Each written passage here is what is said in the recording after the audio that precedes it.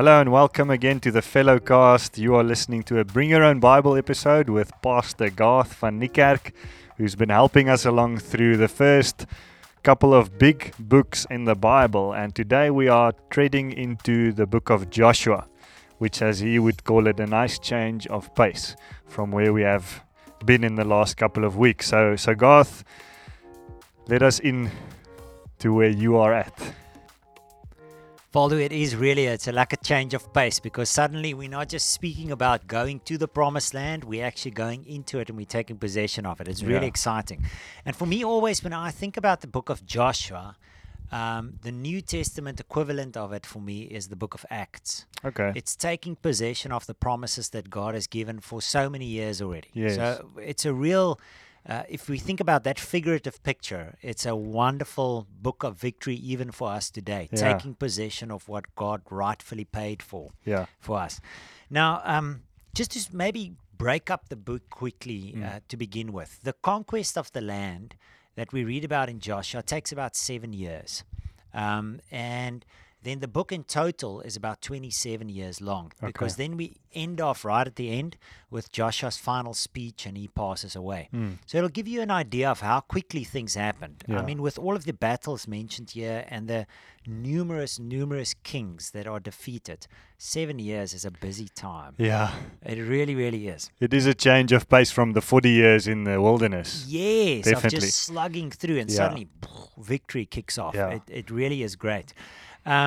Another thing to maybe just keep in mind is after they have taken possession of the land in the book of Joshua, Judges are going to start off and tell us there's still a lot of work to do. Joshua, even at the end of his speech, tells them, listen, we had a good start. This is just the start. Yeah. And that's what makes the book of Judges such a sad book. They've kicked off, but they're not pushing through with the victory that they've been walking in with Joshua. Which is an interesting thing, because we often talk about it's not how you finish, it's how you start. Or things don't go wrong, they start wrong. Yeah. But in many ways, this kind of shows that's not always the case. No. Because you could start it right and things can still go wrong if you allow the enemy in. Absolutely. If you want to sort of think about a race, a relay race, Joshua put them off to a great pace. Really, really good pace. Just another thing to keep in mind, the name Joshua is the name same as the name Jesus. It's Savior. Sure. So even in that picture for us reading through it, think about Jesus as being the commander, running ahead. In fact, we're going to meet what I believe to be Jesus Christ, or at least the Lord, in the book of Joshua. Yes. And he is called the commander of the army of heaven. So, But we'll get to him just now. Exciting. So the Deuteronomy finished off with a handing over of leadership. Moses passed away, and now Joshua is up ahead. Joshua, the book of Joshua, kicks off the same. The Lord comes and speaks to Joshua, and he has this refrain punting at him. He says, be strong and very courageous. So let's maybe just read a few verses there from verse 5 in chapter 1. No one will be able to stand against you all the days of your life. As I was with Moses, so I'll be with you. I will never leave you nor forsake you. Be strong and courageous, because you will lead these people to inherit the land I swore to their ancestors to give them. Again, be strong and very courageous. Be careful to obey.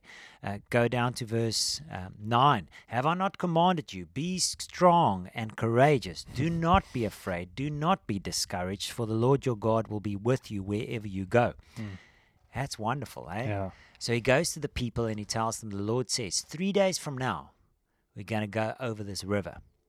Now, just a picture of the river. It's in flood. Yeah. It's rainy season, and that river is banks way are over its overflowed. banks. I once just Googled pictures of the Jordan in flood compared to pictures of the Jordan not in flood. Yeah. This thing is 4 or 5 times thicker Crazy. than it normally is. I actually, when I read this beforehand, I also watched a little YouTube video of the Jordan. It is quite a narrow river. It's not a very wide river, but it's not that much. Like you said, with the overflowing banks, it makes a difference. Yeah, which, think about it from their perspective. They've been camping next to that river now for a long time on the plains of Moab. Yeah. Why did we not just cross earlier? Yeah. Or why don't we just wait until the rainy season is over and then cross? Yeah. The Lord tells them we're going to go over at an impossible time. So that he can be glorified. Yes, so that he will be glorified.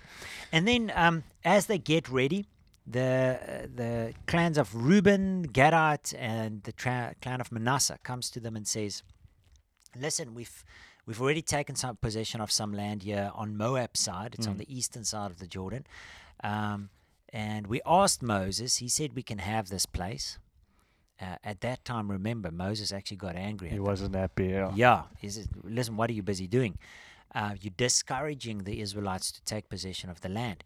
But then they promised Moses, and they're reminding Joshua now, that we will go over and fight with you until you've taken possession of the land. Then we will return to our families. So now they're saying, please, can we go? Listen when they end off their speech. And keep in mind that this was a private conversation that we just had an insight in between Joshua and God. Yeah. God was speaking to him. And then these guys just happened to, at the end of their conversation with him, say to him, verse 18, whoever rebels against you, your word, and does not obey it, whatever you may command them, we will put them to death. So they're saying, we're with you. Yeah. And then only be strong and courageous. Exactly the words that the Lord have just used. Yes. It was just for me such a beautiful example of prophecy and encouragement. We hear the Lord, and then, hey, Voldu tells me exactly the same thing. Without even knowing sometimes. Yes, just this confirmation. So he's just hearing, man, God is really stirring me up over here. Sure. And then, interesting, chapter 2 starts with Joshua secretly sent off spies from Shittim, from the other side of the... I mustn't say that again. It sounds really dangerous. Mine says Acacia Grove. You've got the lovely... The edited version. The edited version. And so he secretly sends off 2 spies to go and check out the land, but in particular, Jericho. Okay. And why secretly? What do you think? Because the previous time the spying thing didn't go off that well. It wasn't very secret, 40 years earlier, they sent off 12. 2 came back with a good report, and the other 10 with a negative. And they spent all those years in the desert because the people listened to the 10. So I think it's very wise of him. He's learning from, this didn't go off well last time. Bring me the news. And yes, I'll listen first. Yeah. And then... But these guys then go off into the city of Jericho, and the king of Jericho is told spies came into the city. They also know where these guys are, and the king sends off his guards then to a prostitute's house, to Rahab's house, say, bring out the men that came in with you. And she says, no, they left already. And she shows him a direction as well. Just off that way they went. And the guards quickly go out looking for these spies that came. And then she goes up on the roof. And it's incredible to listen to her conversation with these men because you realize that the Lord has already gone ahead of the Israelites, making the way. And they haven't even crossed the Jordan yet at this stage. They're still on the other side. She says, all who live in this country are melting in fear because of you. We have heard how the Lord dried up the waters of the Red Sea, and they retell. We have heard how the Lord defeated Sihon, king of Og, and all of these guys. They've obviously also heard about the battle in the book of Numbers against the Moabites and the victories that they've had. And she concludes, verse 11, when we heard of it, our hearts sank, and everyone's courage failed because of you. For the Lord your God, listen to this, is God in heaven above and on the earth below. Now keep in mind again who this woman is. She's a prostitute of a people that the Lord is sending the Israelites to wipe out because they are that evil. If you want to put it in that way, she's of the lowest of the lows in terms of caught up in sin. And yet she's got this brilliant revelation of who God is. From prostitute to prophet. Absolutely. She's just speaking out what the Lord is already about to do. It's just phenomenal, isn't it? It is amazing. Yeah. Yeah. It just stirs my heart to think how God can work. And then... it reminds again just of the Balaam, Yes. the donkey. You know, it's just God can use any voice Yes. to release His truth or to remind you of His truth. Yeah. And even to these spies, I think to them hearing her say that Wow. must have been a very great encouragement Absolutely. from the previous time when they went and they saw these giants and whatever. Or Yes. they made it seem like they were overcome. In fact, jumping forward, when they come back to Joshua with the news and this deal that they've made with this woman, because now they drop Yes. down the rope, make a deal with her and said, everybody that's in your house will be spared. Yeah. She says to them, go and hide in the hills for 3 days until you know that these gods have returned and you're safe, and then only cross the Jordan. When they come back to Joshua and retell all these things to them, they say, the Lord has surely given the whole land into our hands. All the people are melting in fear because of us. So they listen to this report and say, this is the sign of victory. Yeah. Now, if I can just make a stretch over here, consider what is the sign that the land is ours. The people are in fear. Yeah. Sure. Isn't that interesting if you apply that to us? When are we conquered? Yeah. Same thing. It's that controlling factor of fear, almost. Fear takes control. Yes. If I'm in fear, I'm losing the battle. I'm not in a position to conquer. Yeah. So that's why, go back to the words that God said to him. Be strong and courageous. There we go. Sure. As long as you're strong and courageous, you will have victory in this land. Yeah. You will run with me, because the Lord knows no fear of anything else. Only fear the Lord. It's powerful, eh? Yeah, really good. Really, really powerful. So the deal is struck then with her, and then early in the next morning, Joshua gets up and tells the people, get ready and consecrate yourself, because you're about to see something glorious take place. And sure enough, he gets the instructions of the Lord of how this thing is going to go down. He tells the priests to carry the ark on their shoulders, and they all go down to the water. And as soon as the feet of the priest touch the water, remember, it's in flood. It's muddy, murky water gushing down. As soon as their feet touch the water, then up to the north, the water stopped. And the water kept flowing down until this massive area just cleared down and dried out in front of them. Sure. Now, I was trying to picture it for myself. This didn't happen in secret. This happens It's a big river. out in the country. Every shepherd around there at some other stage will bring their sheep down to this river. Yeah. So you've got people moving around in the land, and they're checking out. There's maybe kids playing in the mud, playing in the trees next to the river. I mean, it's an inhabited country on both sides. Yeah. So both the Moabites on this side, the Canaanites, they're checking it out.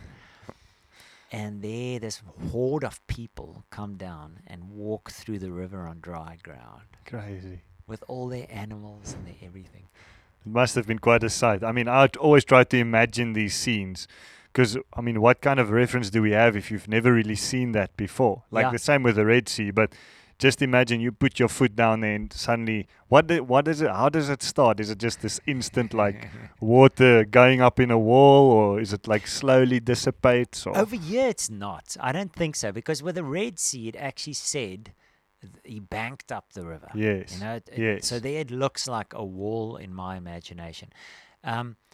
Some people say that the Jordan River in flood, every now and again, the banks would break. Okay. And it would make a temporary dam wall. Yes. So that the water would be stopped until the force of the water building up against it can break through again. It could have been something like that. Okay. Makes sense. It's a river stopping on that side and clearing out because there's nothing coming in. Yeah. And then afterwards, the bank breaks again.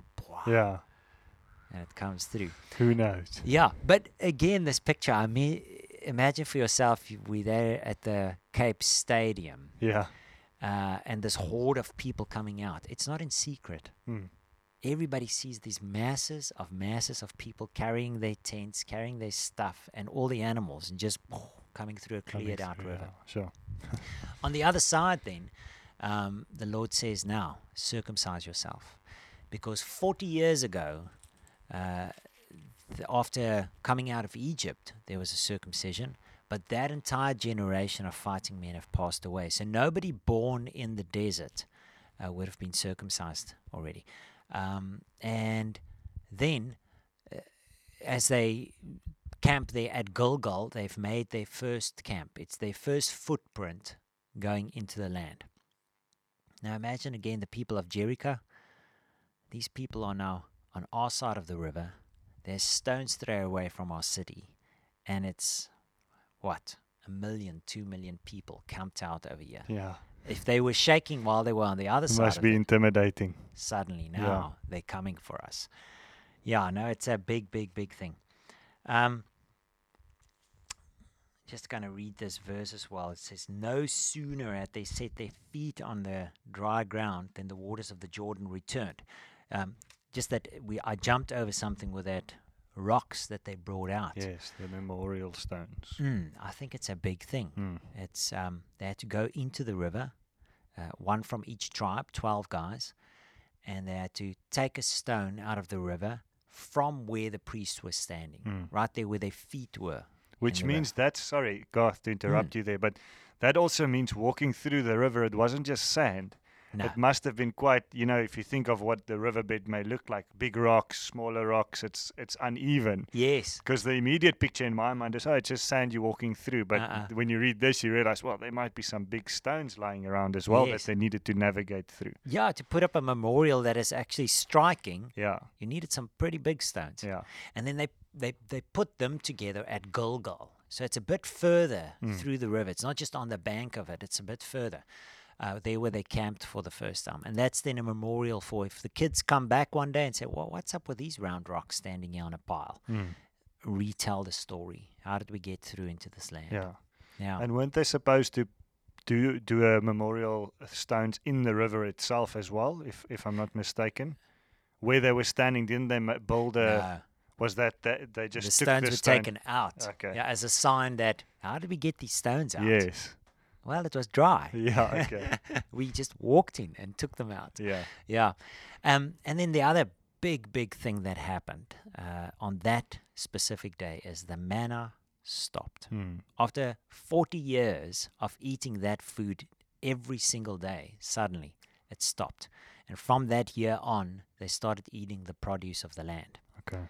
Which again is also just a massive sign to say, I am still providing for you. This is now your land. Take it. Incredible. Yeah. Yeah. So again, that change in pace, that transition. Yeah. So we come now to a story that it just has 3 verses and going into a conversation in chapter 6 with the Lord. But I think it's a massively important one at the end of the chapter 5. It's not one of those I ever heard in a Sunday school story or something, but it's like the game changer in the rest of the book. If not for that moment, that encounter with an angel, they would not have victory. So it just says in verse 13, chapter 5, now when Joshua was near Jericho, he looked up and saw a man standing in front of him with a drawn sword in his hand. Now I think in the circumstances, you've just crossed through, you're in enemy territory, and there's a guy standing there with a sword drawn. Yeah. What are you thinking? This is one of the people of the land coming to take out the leader of this nation now. Yes. Yes. And he just says to him, are you for us or for our enemies? He's ready to fight this guy. And the answer is just so fascinating. Neither. But as commander of the army of the Lord, I've come. Isn't that a powerful statement, eh? If I would say to you, no, I'm not for you, but I'm also not for your enemies. I'm for the Lord. Are you with me? Yeah. Who's in charge now? Yeah. It's just this is not just your battle, Joshua. It's not just Israel's battle. This is the Lord's battle. If you're going to go with me, you're going to have victory. Yeah. Is what it comes down to.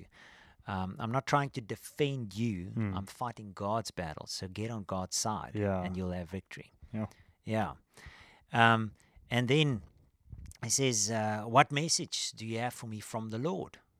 And it starts off with this statement that Moses got on Mount Horeb from God. Take off the sandals off your feet because the place where you're standing is holy. Sure. it's just such a significant statement coming through the story of Moses, because God said to Moses that day when he was still a shepherd on that mountain, take off your shoes. The place where you're standing is holy. And then he says, this will be the sign for you. You will bring those Israelites that are in slavery in Egypt, you will bring them out, and at this mountain they will come to worship me. And they come to the mountain, and that what was just a burning bush is now a burning mountain. Yeah. All right? So this glorious revelation of God, and it's called the mountain of the Lord. Yeah. But now they're in the promised land, and the same statement is made. Sure. The place where you're standing is holy. So Yeah. what is it saying? It's not a place. It's I'm here. Yeah. Therefore, this place is holy. Yeah. It's incredibly powerful. Yeah, which again leads you to believe, if you draw the comparison to the burning bush, which we know is like it's God speaking to Moses, right? Yeah. The same. I know you said you believe, this is Jesus I actually think so. showing up, or at least the Lord Yeah. showing up, speaking to Moses. I see even in my translation it says where it says Joshua approached him, and the H for him is in a capital. In capital. So yeah. you realize, yeah. Yeah. Well, why is the place where you're standing holy? Because the Lord is God here. is there. Yeah, yes. it's incredible. And then it goes off then to the instructions. The conversation continues in chapter 6, and he Yes. gives him instructions, and he says, this is how you're going to take this city. So he says, you will march around the city with an army for 6 days, and there are trumpeters going ahead of you. I think it's 6 trumpets, right? And they're blowing these trumpets all the time as you go around the city. But the instruction to the people is, you will not speak a word. You will be dead quiet, moving around the city. So again, picture for yourself, these people are already petrified. They are shaking in their boots. It says there, Jericho was tightly shut. Nobody came in or out. So they placed themselves under siege. Yeah. They're not surrounded by an army yet, but they're not going anywhere. Yeah. And then for a week, they march around this place every single day with these trumpets just piercing. You've heard a shofar before, Yes, right? I have. It just cuts through you, Yeah. that sound.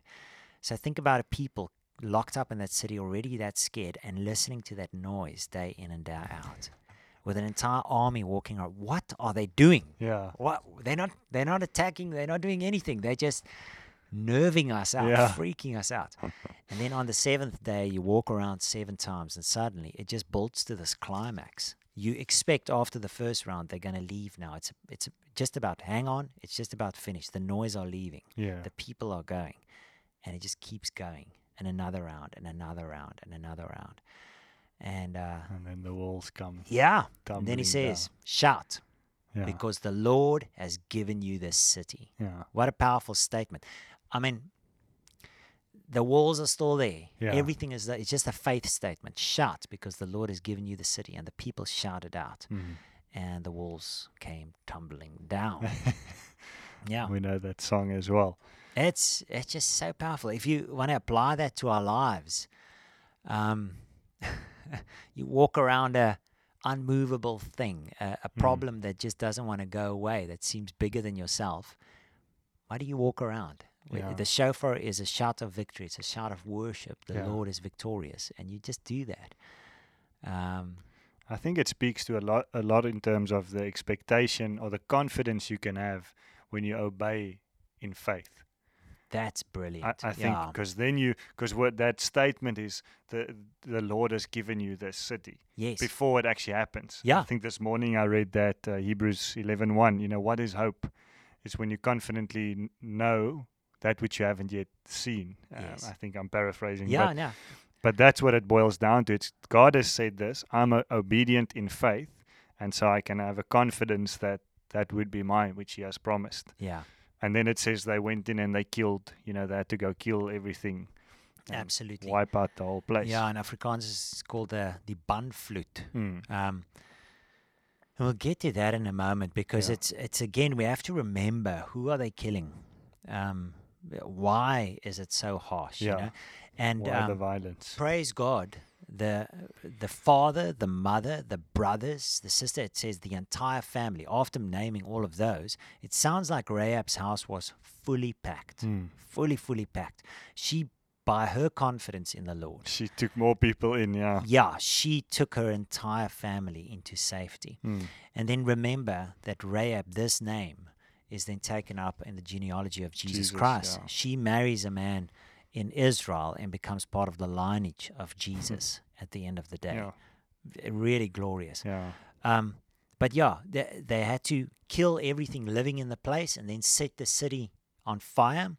And the Lord said clearly, do not take any of the silver or the gold or the precious thing of this place. All of that has to go into the treasury of the Lord. And then one man, we're going to stop the story there, one man, Agan, he then actually takes some of those things and goes and hides it in his tent. I think it was a cloak, a Babylonian cloak, if I remember right, a bar of gold and some coins. And he stole from the Lord, and that caused the defeat for the next battle, which is interesting because then the Lord starts off the story by saying, Israel have sinned. But wait, just one guy.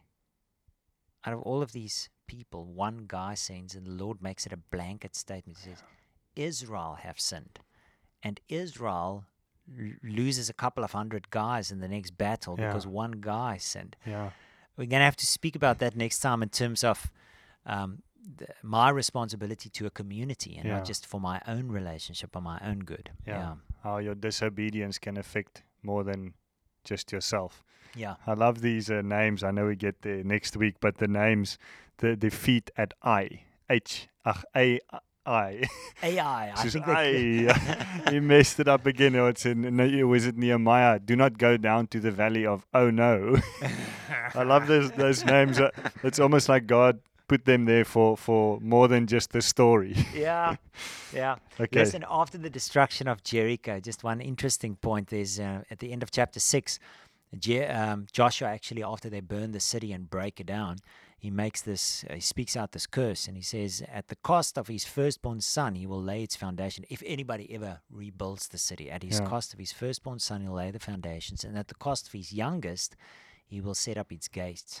Now, it's about 700 years later, during the reign of Ahab, that evil king in the north, that a guy called Hill, he was a Bethlehemite, he decided it was a good idea to rebuild the city. And it just shows you, if you forget what happened before, you're going to step into stuff that you don't even know. Sure. And it would seem quite innocently because he was just not aware. He rebuilt the city, and exactly that.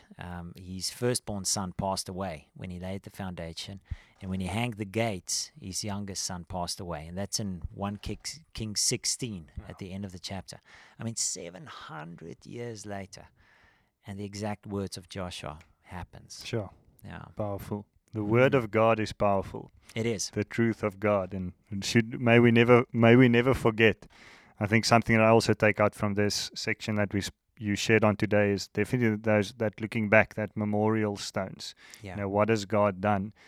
Because obviously putting down those stones, I actually Googled the pictures again of what does it look like today. Yeah. And it seems like it's just it doesn't really look like rocks stacked on each other. Yeah. There are some rocks laying around, but you wouldn't know if you didn't read it in the Bible. Yes. And again, it's just that I think a lot of people that don't know about that would just walk by and actually, well, there's a bunch of rocks. Yeah. It doesn't mean anything. So to really remember what God has done and choose to be obedient in faith, and to see how God can use our obedience and faith to give us victory in life. Absolutely. Big or small things. Anything last words from you before we sign off? Maybe just a glance ahead. We're going to then next week. The land is taken in 3 sections. Okay. So we're going to see how they take the middle section of the land first. There's going to be some big battles, which then leads to the southern campaign. Because then suddenly the people from the south said, oh, we better all get together and wipe these guys out as one. Then the south is taken. And then in response to that again, the northern armies get together and they say, listen, the south couldn't take them, we better take them now. And they come together. So it's actually these 3 massive big battles that takes place, which then brings us to the division of the land at the end of the book. Okay. So that's where we're going. Great. Thank you so much, Garth. Really good session. Thank you to those of you who have been listening. And then we'll chat to you again next week. Until then, bye-bye.